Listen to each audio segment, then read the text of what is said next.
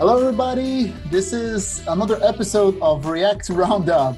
We have our panelists today, Leslie Conwine. Hey, y'all.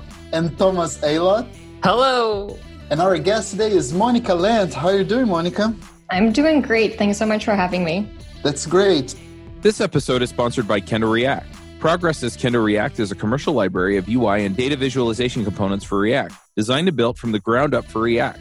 In other words, it has zero external dependencies. The library includes more than 60 professionally developed, and trust me, they're great-looking components, including powerful data grid with many advanced features such as export to PDF and Excel, plus a vast array of useful components from buttons to drop-downs, a date picker, tree view. They just look great, and it makes your website look great. And they have 3 really polished themes. It augments any existing UI component library as well, so you can use it with other component libraries if you're doing that. You can get a 30-day free trial, which enables you to use the library's complete functionality and access Kendo React's technical support.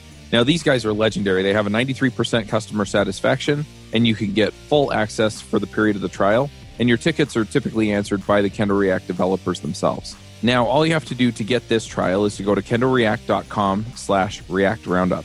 That's kendoreact.com/React Roundup, and React Roundup is all one word, no dashes or underscores. So go check it out right now.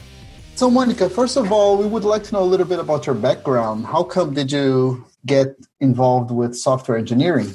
Great question. So to begin, I kind of started a bit of an untraditional way, let's say. My dad was an electrical engineer, so I kind of always grew up around computers. And thanks to looking at Internet Archive recently, I found my first ever domain name, which dates back to when I was 9 years old. Oh, that's exciting. Wow. Whoa. Yeah, it's a work of art. You can tell that I was taking word art and bringing it into Microsoft Paint and then turning that into an image map. I'm so excited all of a sudden. Yeah, it was honestly worse than I remembered it. That's kind of how I got started, like learning HTML and CSS, making my Neopets page amazing. Then eventually I went to university and I actually studied Latin and ancient Greek. But yeah, I graduated and didn't really have a plan for how to use these things. I didn't want to become a grad student. And keeping my developer job that I kind of started in university was, well, a pretty convenient fallback. So that's how I inadvertently actually turned my childhood hobby into the career that I have been doing now for more than 10 years. That's funny. So you start studying legacy languages? And then the oldest unsupported languages of them all. Unsupported languages. Oh my God, that's amazing. Yeah, I liked in your talk that you say that your first job was the student webmaster role. Exactly. You talked about has at the same time student and master in the name, which is really cool. I love it. Yeah, definitely. I was 19 years old when I got that job. It was pretty funny because they asked me how much experience I have. I was like, well, I started PHP when I was 14. So I guess I have 5 years of experience. Senior. They didn't laugh at me openly. I don't know what happened, but I was completely serious when I told them that. That's amazing. That's really good. And today you're working at... So I actually just quit the job that I've had for the last 5 years. So I was working at SumUp, which is a fintech company based in Berlin. So I was there for 5 years and I worked as the lead front-end engineer. And there I grew the team from being basically me to more than 15 people located in this front-end team worldwide. But I left to build my own startup. So that's what I have been doing for a grand total of a week and a half. Congratulations. Thank you very much. Tell us more about it. Great question. So it's a bit of a tricky one because I think sometimes when I talk to developers about it, it's it's a marketing tool. So marketing is kind of a little bit to a lot of developers. When you talk about it, it's not maybe as sexy as, I don't know, the latest library. But in essence, it's an analytic tool designed for bloggers. So you might know that some bloggers write articles that are intended to convert people through links to third-party e-commerce shops, for example, going to Amazon or booking.com or something like that, and then they earn a commission. This is called affiliate marketing. So in essence, the application is an analytics tool specifically designed around that use case. So typically bloggers are not like ultra technical, or they are technical in a way that's very specific to blogging. They know a lot about WordPress plugins, optimizing their theme, things like that. But it's not really the same kind of stuff that you would know if you were, I don't know, a product manager or a business analyst who uses all of the traditional tools. Plus, those tools are too expensive. So in essence, we kind of take all of the kind of things you might do in Google Analytics or Hotjar or Optimizely, these types of things, and then we bundle them together in a use case-driven analytics tool around affiliate marketing. It's really cool. I love the overall theme of taking all this insane power that we have in technology and making it accessible and hyper-focused at a specific kind of use case, and focusing on their particular needs and in a way that makes the most sense to that specific audience. I love that kind of thing. Yeah, absolutely. It's really interesting because you have so much data. I recently calculated it, and we are collecting over 2.5 million events every day just from our beta testers. So this is a lot of data, but the question that's really hard is, how do you make this useful to people? So it's a bit of a process of discovery for myself as well, because you just have no idea what kind of interesting correlations are waiting in that data, honestly, until you start coding some graphs and you start to see where it takes you. Yeah, it's really interesting because I think that at least from the world maybe 20 or 30 years ago, we were coming from an age where we did not have enough data. Right, we did not have enough information. So it's like the age of the amazing libraries, right? You would go into a library and it's like, oh my God, now I have all this information. This is awesome. Today is kind of the opposite moment where there's so much information out there. And now we need to like try to get the wisdom and the knowledge from the amount of like, try to understand what is noise and what is not, right? Mm-hmm. It's a crazy. Yeah, absolutely. And especially when the audience that's consuming this data is not necessarily interested in spending all of their time digging through it, right? They're busy people, business owners, right? So you can't just leave them to their own devices to hunt through things. You have to really like surface that in an actionable way. And that is something I'm learning every day. Nice.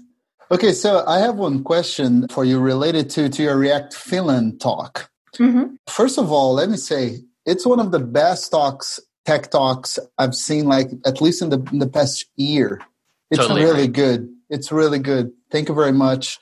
It's really interesting, like when you hear someone talking about like actually building software and talk about the problems that the way you were talking, I don't know. It's really good.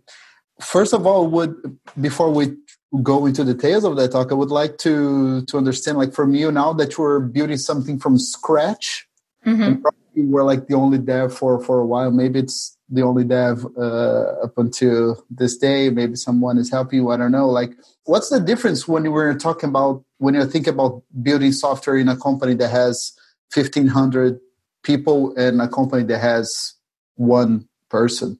Does it changes the way you think about things? Of course. I think not only the fact that the technology is different, but of course also the fact that you have different needs and level of stability as a business, right? So of course, when you're in an early stage business, you don't really know if the code you're writing is going to be around in 6 months. You don't really know whether you're going to end up becoming profitable. And of course, that puts a different level of consideration of where to invest your effort, definitely.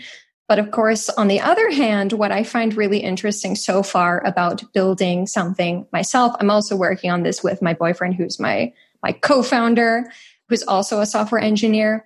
It's interesting because you know where you want to invest in quality and you know where you shouldn't be investing because that would be a waste of time. For example, one thing that makes the analytics application we're building unique is that it can scan an existing website to find affiliate links using an algorithm. And by algorithm, I mean a fancy function, right? But this fancy function, you better believe it is the best tested piece of code you can imagine. It has so many tests because if it doesn't work, it means that people aren't actually finding the thing that they need to track. And it can be really easy to say, okay, I just want to get this working fast. But when something gets more complicated, you realize really what's the value in testing. And on the other hand, the user interface has pretty few tests, I would say. And I think that's okay because honestly, we don't even know if the UI is totally good. We're going to need to change it. So at the end of the day, I think it's about finding that balance and understanding really what context am I in order to make those appropriate decisions that make sense for the business and also for realistically, how long is that software going to need to be maintainable? It's like the challenge of finding a connection to the ultimate value. Like, what is the point? What is the purpose? Why are we doing this? So often developers get so caught up on, well, this is the task right in front of me, and don't think about the bigger picture, how it connects, how it fits in, how it actually connects to some outcome in the real world that anybody cares about. So kind of that valuing hierarchy gets lost. And that seems to be where a lot of, especially like junior devs, especially myself when I was a junior dev, just like going all in on like, I'm going to make this one rando thing, investing all your time and effort without like getting permission to do that or getting like really defensive. Like, I want to do this really, really high quality, or I spent 3 weeks on this thing and they were expecting you to spend 3 hours on that thing. And then there's that miscommunication that everybody just has different assumptions, assumes that everybody's on the same page, and then there's just like emotions get involved. Like, how do you deal with those kind of unspoken assumptions that just kind of get lost in the weeds? Like, distilling that down a little bit, right? I mean, Monica, like, now you're in this position where you sort of get to call the shots, you're making these decisions, so you sort of inherently know what are the things that are worth spending the time on, what are things that are probably going to get refactored, going down that path. So putting yourself back maybe in that first student webmaster job or any of the jobs you've held in between, right? How do you sort of distill and get that information from the product owner or whoever is running the project to be able to make some of those decisions as maybe just a developer on the team? Yeah, isn't that the age-old question? Where do I actually invest my time? To be honest, I think this is something that it's A, so contextual, and B, it comes with just so much experience and also so much failure, right? That it takes the failure and doing it wrong, I think, in order to actually recognize, all right, I've actually been through this before. So at the end of the day, I think it just comes down to being able to evaluate, if I mess this up, how much is it really going to hurt me? And there are a couple of places I think you can really focus that. For example, if something is very business critical, for example, is the business going to lose money if this stops working? This is why it makes a lot of sense for us to be investing tests in our onboarding flows, right? When people sign up, anytime they're putting in payment information, all of those critical pieces that come together for their very first experience.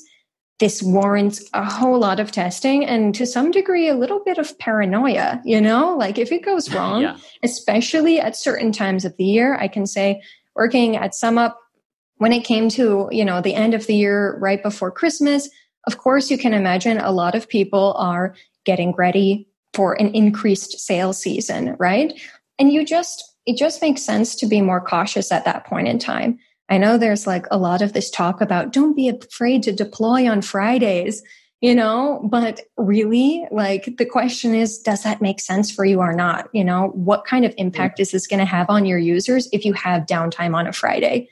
Otherwise, it's just, it's inflated confidence and it's not putting your users first, if you ask me. That's a very interesting point. I may sound like a broken record, but I say this from time to time. I think that the single most thing that works is skin in the game. If it hurts on you and if you get the benefits, if it's done correctly, then most probably you're making like better decisions then. And I think that this is a big challenge with larger companies, is that the people actually doing the work when the company is still large, they are very like detached from the mission. And probably at this point in your life now, you cannot even afford to be detached from the mission, since now it's your like main source of income, or is right. It's like, so when people say like don't deploy on Friday, I would say like, I don't know, like what does Monica say about like deploying day, because she's the one who really get hurt if anything goes wrong. Sometimes we talk here about, should we let people deploy anytime? This is a good question. Like, should deploy be like anytime deploy? I think it should be anytime deploy if your team has an on-call thing, and so if you deploy something bad and goes home, you need to. Topic of on-call is so controversial. Should engineers be on call? Should they not be on call? Yeah. You hear people who are saying, okay, I did an on-call job and now, I never want to do that again. I think that's totally okay. Like if you don't want to be on call, then you work somewhere that doesn't require people to be on call. Mm-hmm. But at the same time, it's like, well, if you do want to deploy any time of the day, then that's like a responsibility. And I've definitely seen situations where the engineers, they want the keys to the kingdom, but they don't necessarily want to be responsible for something going wrong. All freedom, no responsibility. There you go. I mean, then it's like, okay, well, maybe you can blame this on QA or someone in operations. Yeah. And that's kind of like, I don't know, it's like the classic deflection. And, frankly, if I was in this position and I heard that kind of thing, I would say, okay, then we go back to a release schedule. If you're not going to have enough empathy for the users to, stop playing ping pong and come fix the problem, then maybe there is that missing maturity. And I mean, you just have to recognize that. Yeah. I think it's partly just not being held accountable. And so much of our industry and related industries, smart people or people who like to think of themselves as smart make things seem more complicated than they really are so that they can get away with stuff and kind of hide their shenanigans under a veneer of, it's too complicated. You couldn't understand it. I have all these great reasons for why I get to do whatever I want. Narcissistic design. I think there's a talk, right? About this one is one of my favorites. Yeah, it's the Closure Stewart something. Stuart Holloway. Yes. It's great. That talks about making yourself so essential in the company you work in that they can never fire you. Yes, this is really great. All right, so let's give one more step back to the React Finland talk. You talk about architecture, right? Software architecture. And when you start the more practical part of your talk, you talk about essentially constraints, right? So when you write software and you want to make sure that you have a good lifetime in your software, it's not going to become a big ball of mud like that. Anything is super costly. You need to create constraints. Could you go a little bit further on that? Explain a little bit that concept to us. Yeah, for sure. So the idea is that instead of thinking about architecture as something, super abstract that people who don't write code anymore are responsible for, and then the rest of us just live with their decisions, you can instead think about architecture as enabling constraints. So intentionally constraining the way that we're working. I mean, you can also think about it as best practices under another name. But putting these constraints in place, and we basically trade in the fact that we don't exercise all of our powers that we could have as developers. And instead we pick ways to do less and also end up with code that is safer to run, going to last a lot longer, going to lead to fewer bugs, and so forth. So one really common example of enabling constraints is driving in a car. When you drive in a car, the reason you feel safe to drive super fast down the street is probably because there are some rules to the road, right? There are some lines. I mean, maybe there's even a police officer that's going to pull you over if you screw it up, right? Maybe that's the CI. So, there are things that we use in the real world to constrain ourselves for the sake of safety and speed. And software development is really no different than that.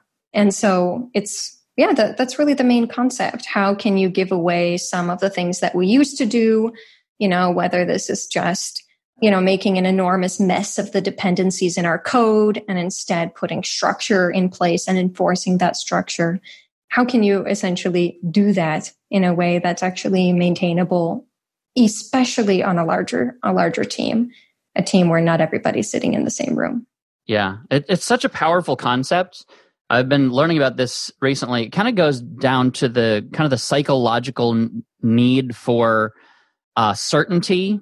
If we don't have a certain level of certainty and stability, then we have a constant feeling of anxiety. If we have certainty, if we know what's going to happen, at least, in certain areas, we can feel comfortable and confident. And when you're feeling that level of certainty, you can move really, really quickly because you know that chaos isn't coming at you in certain ways. If everybody drives on the right side of the road, you can go a lot faster because you don't have to worry about someone coming at you.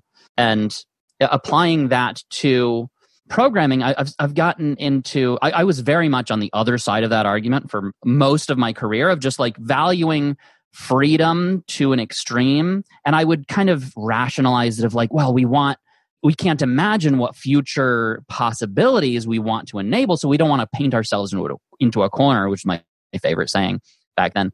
But what I wasn't realizing is that by adding all this flexibility, I was making it literally impossible to test all of the different constraints. By handling any kind of input, I was making it impossible to have certainty that I'm using this thing correctly. So if you accidentally use it wrong, you're not going to get any errors. You're not going to get any warnings because the API that I was designing just like assumed that you knew what you were doing and you always did everything perfectly. Like, no.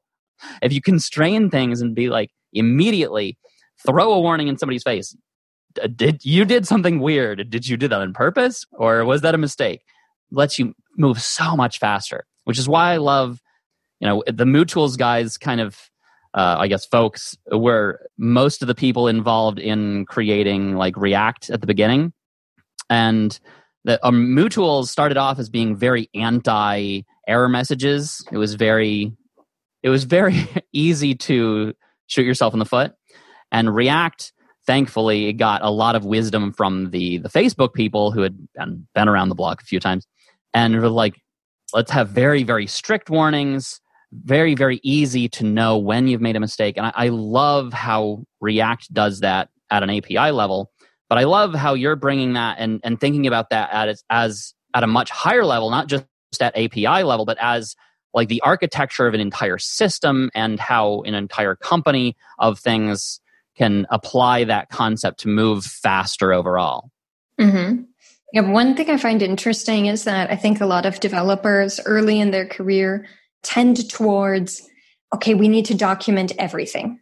Like if we don't have documentation for absolutely everything, every single product requirement or every single thing in the system, I mean, I definitely did that, then how can we possibly know what's going on? And the interesting thing is like when you get bigger than that, you can, of course, you can hire technical writers. You can spend a lot of time doing documentation, and documentation is important.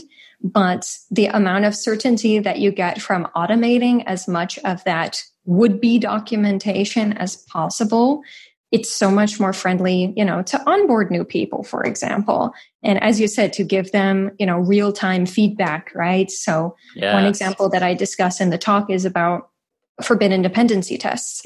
And this is something that can tell people, you're violating our architecture constraints, and it can happen in like just a couple of minutes after they push their code. This is like so much more resilient than relying that someone who's super good at reading all of the, like imports inside your pull request is totally going to find that one relative import, is missing a couple of dots to bring it to the right place. I don't know. There's no reason not to put as much of your constraints into automation and into code as possible, because it takes that burden, off of people's shoulders. You also talk a little bit in the talk about favoring copying and pasting over dependencies, which I think can be a little bit of a I don't know, scary, controversial statement. Can you tell us a little bit more about that approach and why maybe that constraint is actually a positive thing? Yeah, this is definitely something where you have two camps of people. Like after I give this talk, you have the camps of people who are like, thank you, someone finally said it.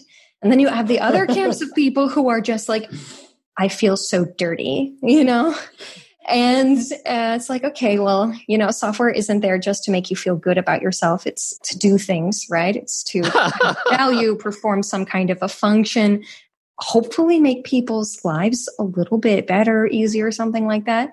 So in essence, the reason I talk about potentially deciding to copy and paste code over introducing an implicit dependency is the fact that sometimes when you create an abstraction and you bind together two pieces of code through that abstraction, it often happens that this binding together ends up creating code that is more brittle than it would have been otherwise. So for example, let's say you have 2 pages in your React app and they're both using the same super amazing date picker component. And this date picker component is aware of tons of things happening inside of your app. But what happens when on one page you want to introduce the hour picker and on the other page you want to introduce, I don't know, some kind of schedule picker? I don't know. These things can start to diverge over time. And what's interesting to me is that as soon as you put a component in the shared folder, it will almost never, ever leave. Yeah. So people are afraid to remove it, right? Because they're like, okay, someone might depend on this and I don't want to upset anybody. So they put it there. And then over time, this component starts to become very specialized. So instead of working in all kinds of scenarios, because it contains so much business logic, it starts to work only in those 2 specific places you're using it.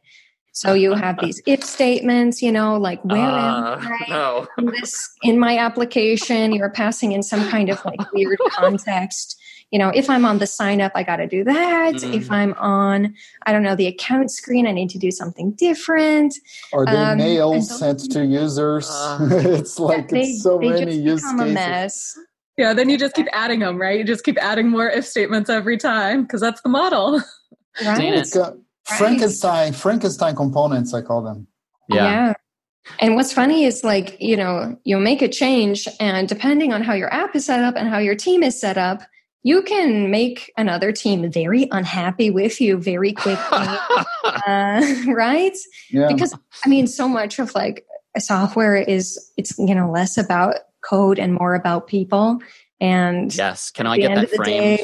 Those kind of decisions tend to have effects on the team, and you can really see how this puts stress on a lot of teams, especially in front-end applications that are oftentimes, semi-monolithic, right? Yeah. Yes. I've been a big fan of the copy-paste dependency thing, but I've also seen it go south. For example, I know you're not talking about micro-dependencies, like taking parts of Lodash and embedding it into your source code because of things like security updates and stuff like that. But constraining that to app-specific things, I think that makes a lot of sense. If you think about going south, it's problems are going to happen no matter what. But where will it be easier to fix if something goes wrong, right? So this is one consideration, and that's one point to copy and paste. I think I usually like to think about whenever I see shared code, you need to ask the question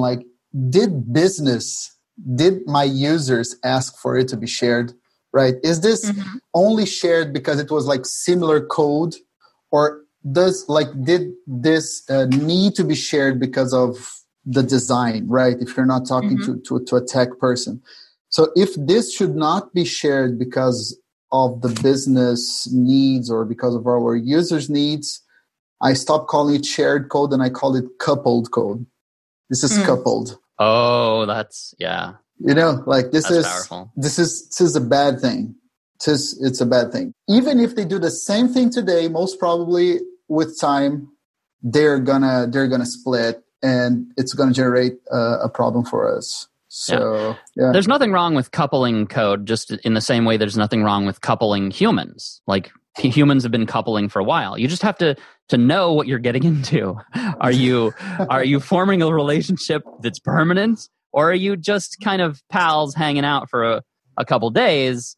Are you tightly coupling something permanently, or are you just kind of adjacent? You also don't want to think too far ahead, right? You don't want to be marrying this person in your head when you're just coupling up, for a while, right? So you also have to sort of think about what are your needs in that moment and making sure that you're not, abstracting prematurely or trying to share code when it's doesn't really make sense. Mm-hmm.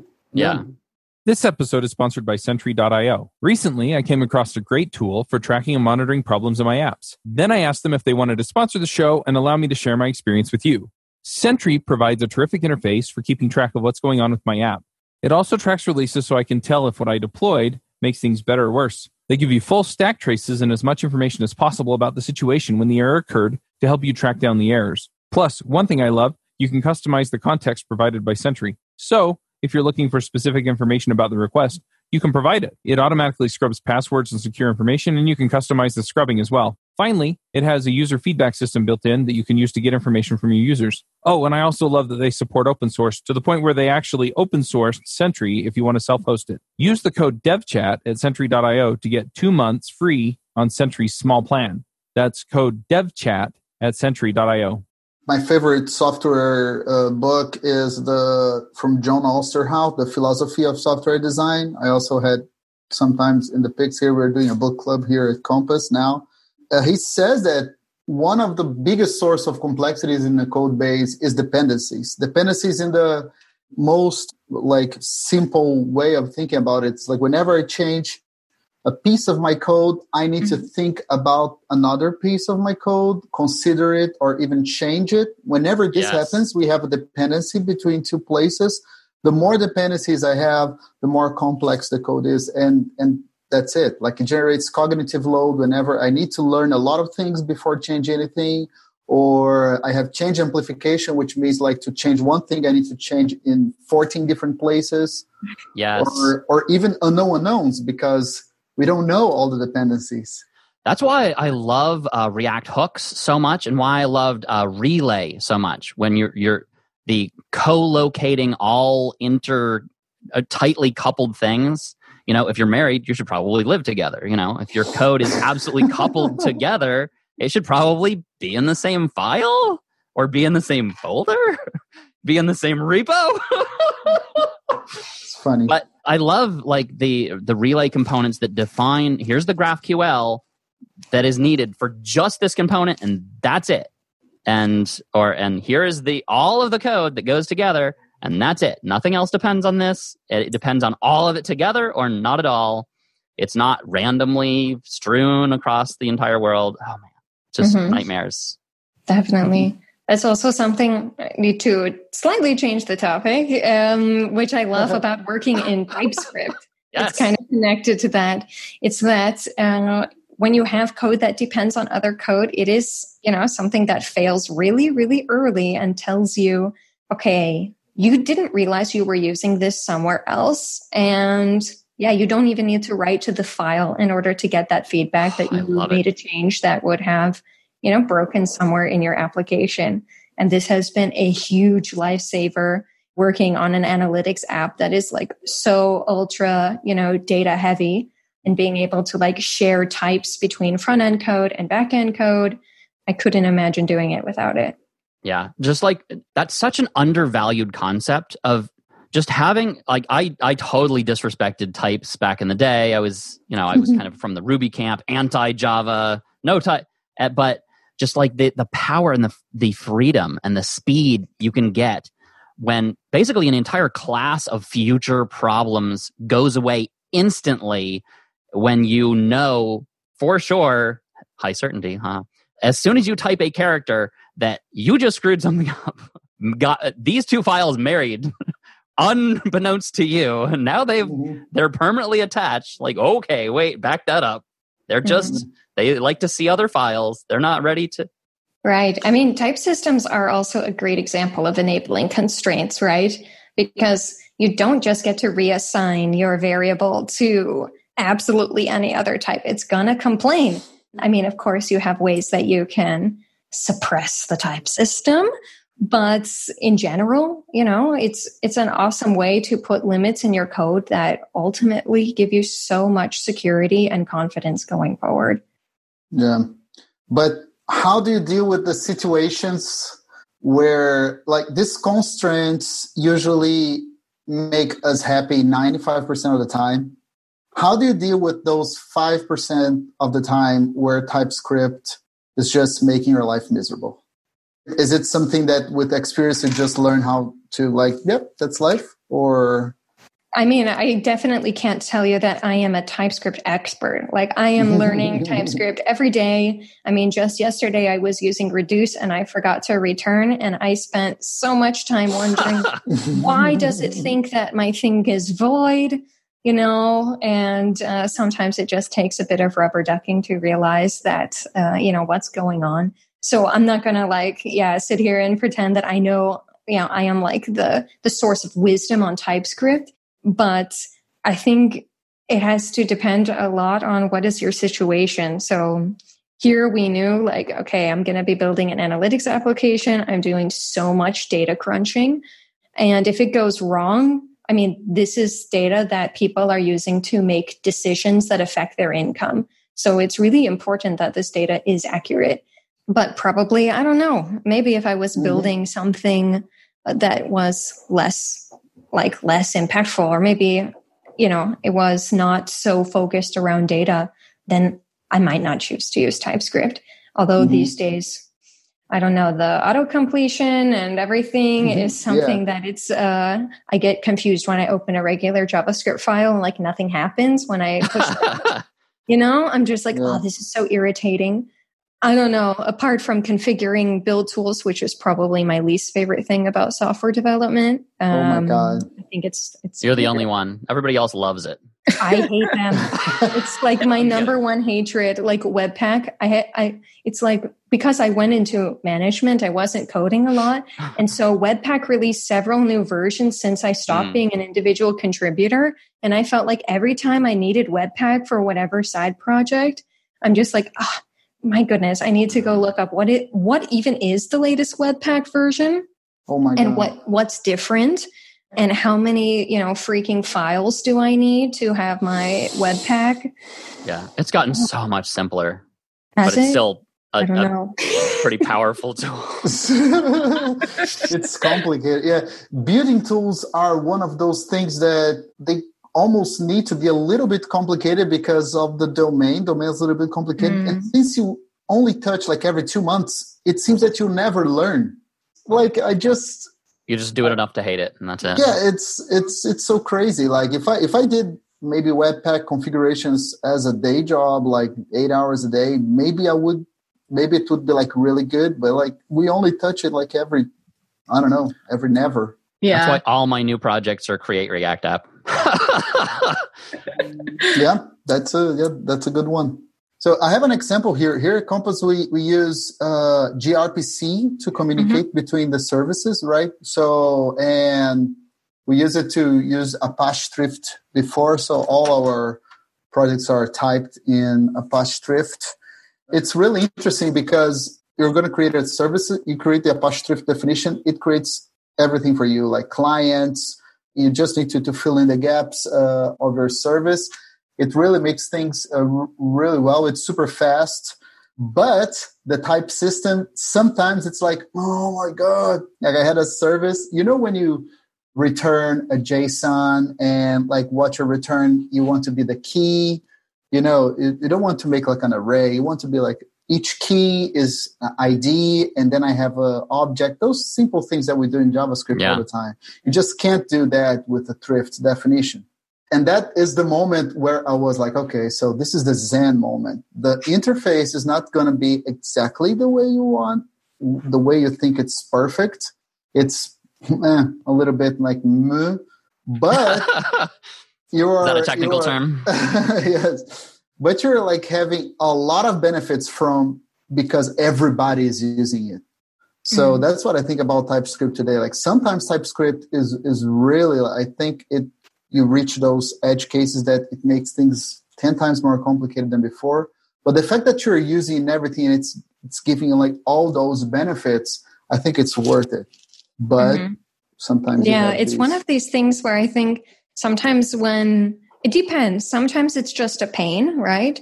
But on the other hand, I think sometimes when you have a constraint in place and people don't like it, it's sometimes more of a matter of ego or control, where you just kind of want to have it the way you want it.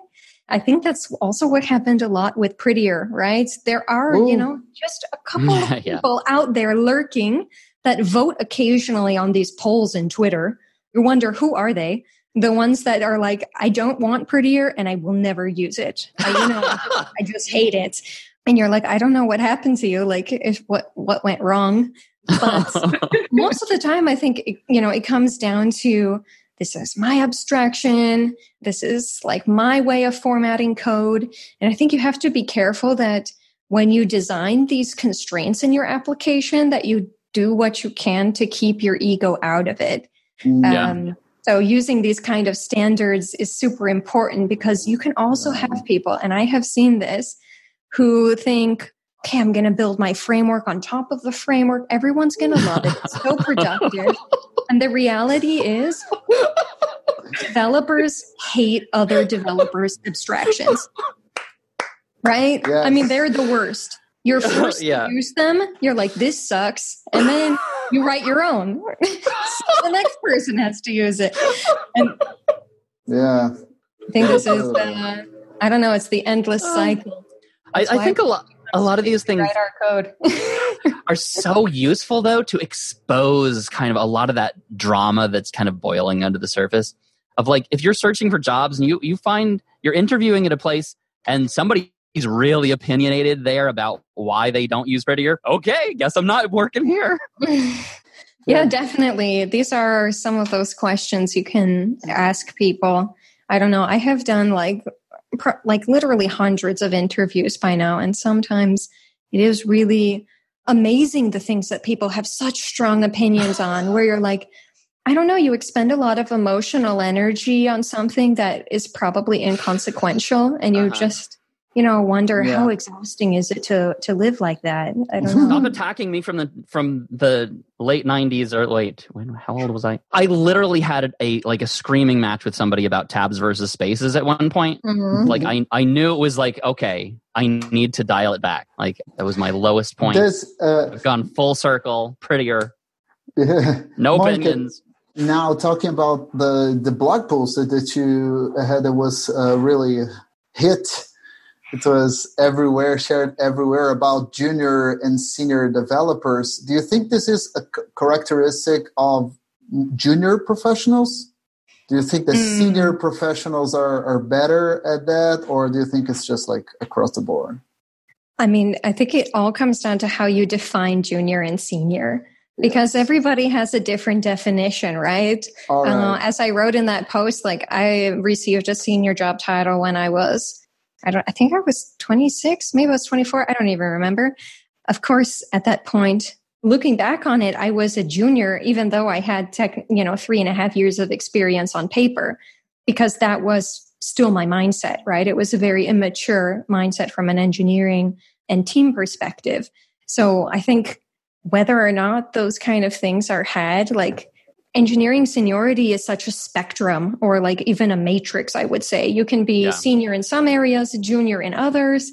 And sometimes, I don't know, you also have junior developers who exert such wisdom sometimes in a situation, because they haven't, been hardened by all of those production horror stories yet. So they're not so worried about something that ultimately is inconsequential. But I think it goes both ways.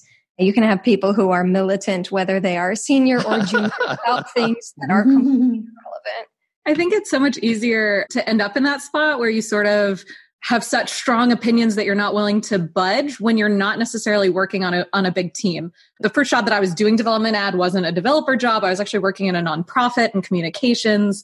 No one really knew anything about what I was building, but I was tasked with sort of like creating these WordPress themes for these blogs. And it was really easy to have really strong opinions about the way I was doing it, because I was the only one looking at the code, right? And so I could not only do it the way I wanted to do it, but I, then found blog posts that supported my strong assertions about why I was doing it that way, right? Yeah, you kind of get in an echo chamber of your own head. I don't know. I think especially early in your career, it's so helpful to get on a team and have that code review, have that regular kind of cadence of having teammates looking at your code, right? Because something about that helps you become a little more pliable, I think, and accept other approaches. Yeah. In lieu of that, like back in the Mutuals days, I was definitely in an echo chamber, and there was like, it was, we were all young. We were hanging out on IRC. It was very, tribal. We didn't realize that at the time, but Mutuals versus jQuery tribalism. It was hilarious. But occasionally there'd just be one person that would just kind of pierce the bubble that was just kind of immune to the whole tribalism thing. And that would kind of force us all to check ourselves. Like John David Dalton, the guy who created Lodash, he really helped me to see how big of an echo chamber I was in, because there was just like this like holy war that sprung up from nothing.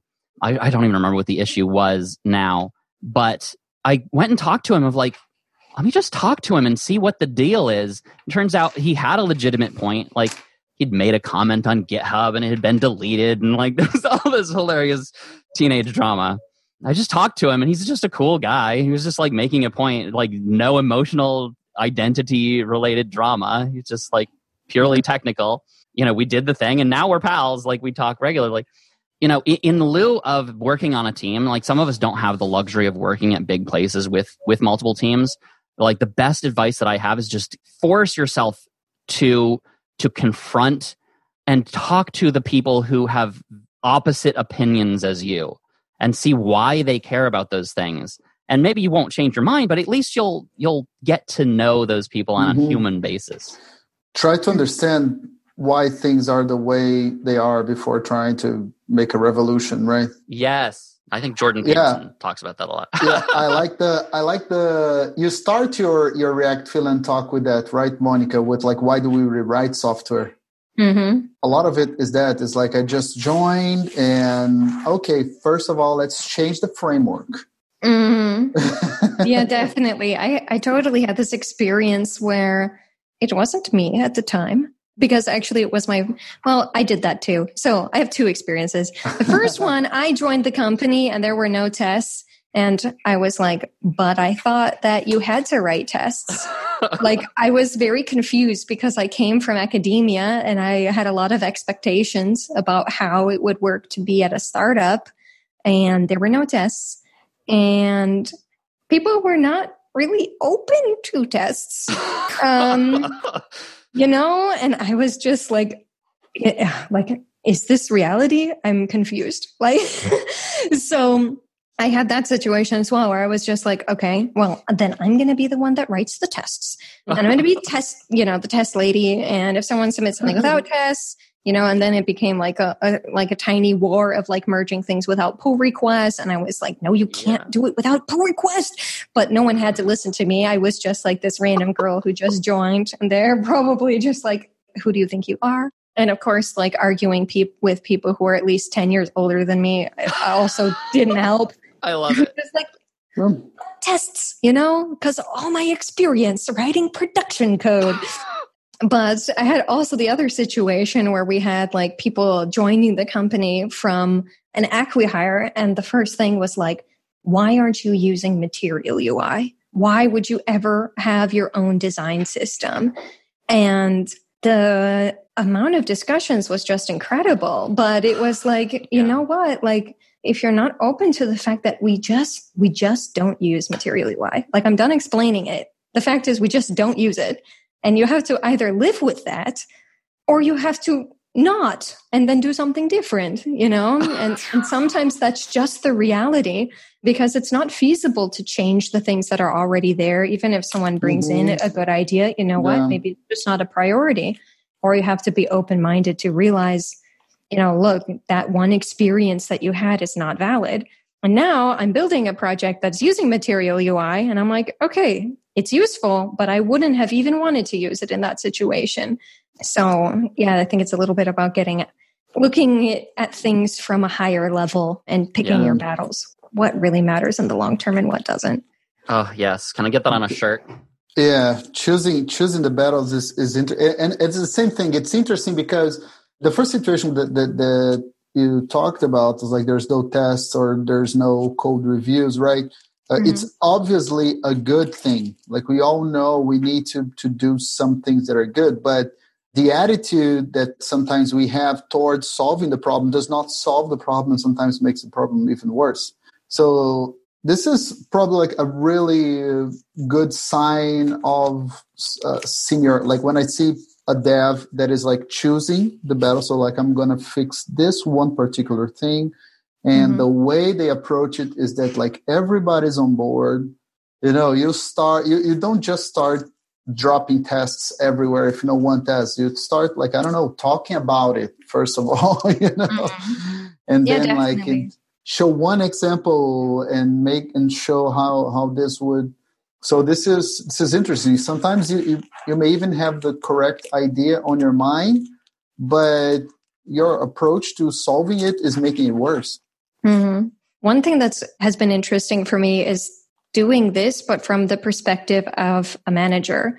Because on the one hand, you don't want to tell people what to do, right? No one likes to be told what to do. If my boss were to just tell me what to do all day, I would be irritated.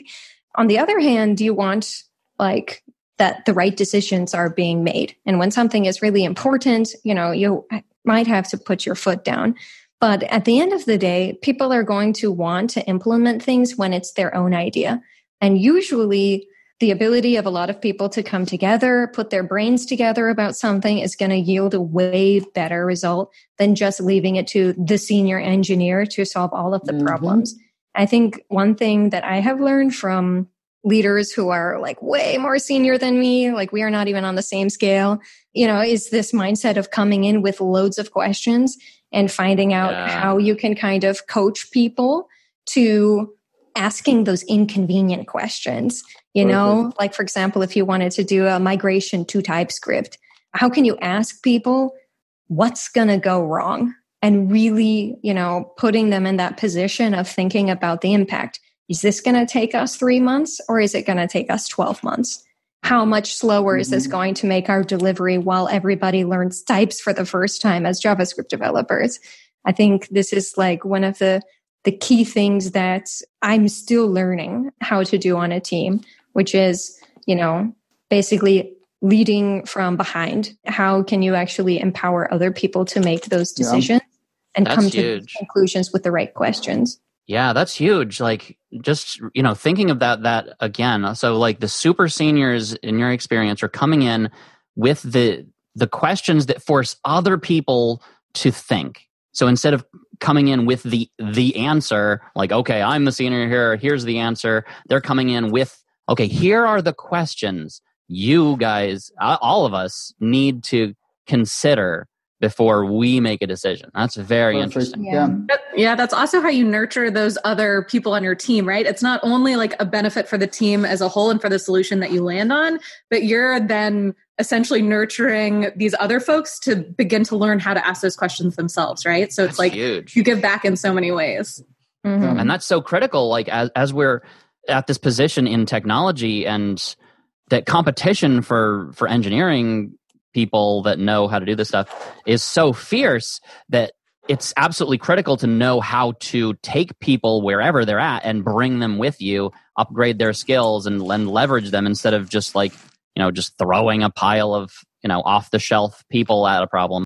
Yes, definitely. It is interesting because I've been working on this project and it's me and two very bright but junior devs. I love them. Shout out to Vienna and Alan. The way we were making the choices, the architectural, coding, everything choices in this project was that we would go to the whiteboard and put what the questions we were trying to answer here, come up together with 2 or 3 solutions. Most of the time, the solutions came from my mind because of experience, but of course we would, and then pros and cons of each, trade-offs. And there's no right answer. And then it's just like, which trade-offs are we choosing here? And the interesting thing is that even though I probably had an answer for most questions in my mind for all the 10 times. At least half of the times, these situations brew new solutions from these interactions. And it's funny because I think that the three of us, we grew a lot in this last 4 months in this project, both by this exercise. And the thing, like I cannot say I'm more senior just by saying, okay, let's do this. This is not the way it works. It's like I'm only more senior because I've seen more things and I can map more solutions to things. But in the end, like we're all like choosing the solutions together. We're all thinking through the solutions together. And if a solution that I come up with is not better than a solution that they come up with, that should not be the solution that we should use. So this is interesting. It's an interesting exercise. It's also very humbling to put yourself in a situation where you can be wrong, even though you have the senior near your title and the other person does not. Like if this bothers you, it's really complicated. Yeah. But if it doesn't, you're in the sweet spot of like learning. And my sweet spot of life is whenever I'm learning a lot and people around me are learning a lot too. Like we're all growing together. This is to me like it's everything. So yeah. The one thing that I've found kind of that ties all these things together that really accelerates learning and growth is to focus on what makes you uncomfortable. Like there's a reason why it's uncomfortable. It's like maybe I'm tying my ego to this a little bit too much, or maybe I feel like I'm inadequate here, and I'm like maybe I'm doing some kind of wacky psychology thing. A question that I use to sort of gauge myself in those situations is how much space am I taking up? I think that's a really interesting thing to ask yourself when you're in any of these situations, no matter what, whether you're junior or senior, is like, am I taking up an appropriate amount of space in this conversation, in this code, in whatever it needs to be, right? I found that really useful. Yeah, I need to check myself. Like, how much have I been talking in this? Oh boy. Yeah, that's something that can be really, really challenging when you are in like formally a position of authority, and you have to be like so conscious about, for example, letting other people go first and asking people who haven't volunteered their opinion yet to share, and making it, extra safe environment for them to say what they think. Yeah, it's not even enough just to like be quiet, but also to like draw other people in, and that raises their confidence, just like you guys were talking about. Nice. Back when we were starting up new shows, one of the shows that got started was Views on View. And one of the things that was really fun about that is that I got to know a bunch of really terrific people in the View community. And furthermore, one thing that happened that really hadn't happened on any of the other shows, we actually got a member of the core team to come on as a regular panelist on the show. We have Chris Fritz on there. The other thing is you may recognize some of the other voices. Ben Hong, who's on the official View News podcast, is also a panelist on the show. He's worked for Politico and now works for GitLab. We also have a bunch of other terrific panelists that come on and talk to you about what's going on in the View community. And because they're so closely tied to View and they talk to people about View all the time, they're very up to date and very knowledgeable about what's going on in the View community. So if you're looking for a way to learn Vue.js, or if you're looking for a way to stay current with Vue.js and kind of have the water cooler conversations you wish you could have about it in places where maybe they're not using it, then definitely check it out. You can find it at viewsonview.com. All right. So I think we could go to picks now. What do y'all say? Yeah. Let's do it. So, Thomas, do you want to start? Yeah. So going off of what Monica was talking about, just like drawing people out, this book that I've been reading lately is Get the Truth. A former CIA officer teaches how to persuade anyone to tell them the truth. It's such an interesting thing to think about. How can you get people to tell you the truth when they are incentivized against it? And always getting to the truth, whatever it is usually for the best, and getting past whatever issues are blocking us from dealing with confronting the truth and moving past it. It's such a fascinating thing. It goes in with like all the psychology stuff that I've been obsessed with lately, and applying it to the real world with fun stories and such. Nice. Good one. Leslie? So mine's totally off topic, but I was on vacation this last week in Mexico City, and I'm going to pick a specific area of Mexico City, if you ever get a chance to go. It's called Xochimilco. Essentially, Mexico City was like built on top of ruins, and it used to be water. So there's still kind of a canal system in Mexico City in certain areas of the city. And Xochimilco is this zone where you basically take like Mexican gondolas out on canals. And there are other boats around you with full kitchens, essentially. So a boat will come up next to yours. You can tie the boats together and they'll like cook you mole and hand it to you while you're literally on the boat. And mariachi bands will come up and play for you on their boat. Anyway. It sounds like fiction. I love it. It's incredible. Highly recommend. And then one related pick, which is that I saw on Twitter, the CSS working group put out a really, well, I don't know if they put it out. I think it's something they've been working on for a while, but it's essentially an incomplete list of the mistakes made in the design of CSS. And it's a bulleted list. It's a really fascinating look at some of these conversations we're having about constraints. And once you release something, how hard is it to change those things? But I think it's really... Do they regret floats?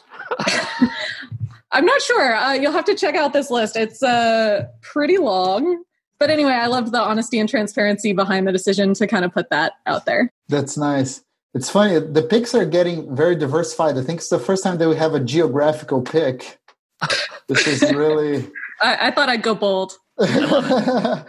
All right. So I have 2 picks for today that are also not tech related today. But first of all is the Love Every company.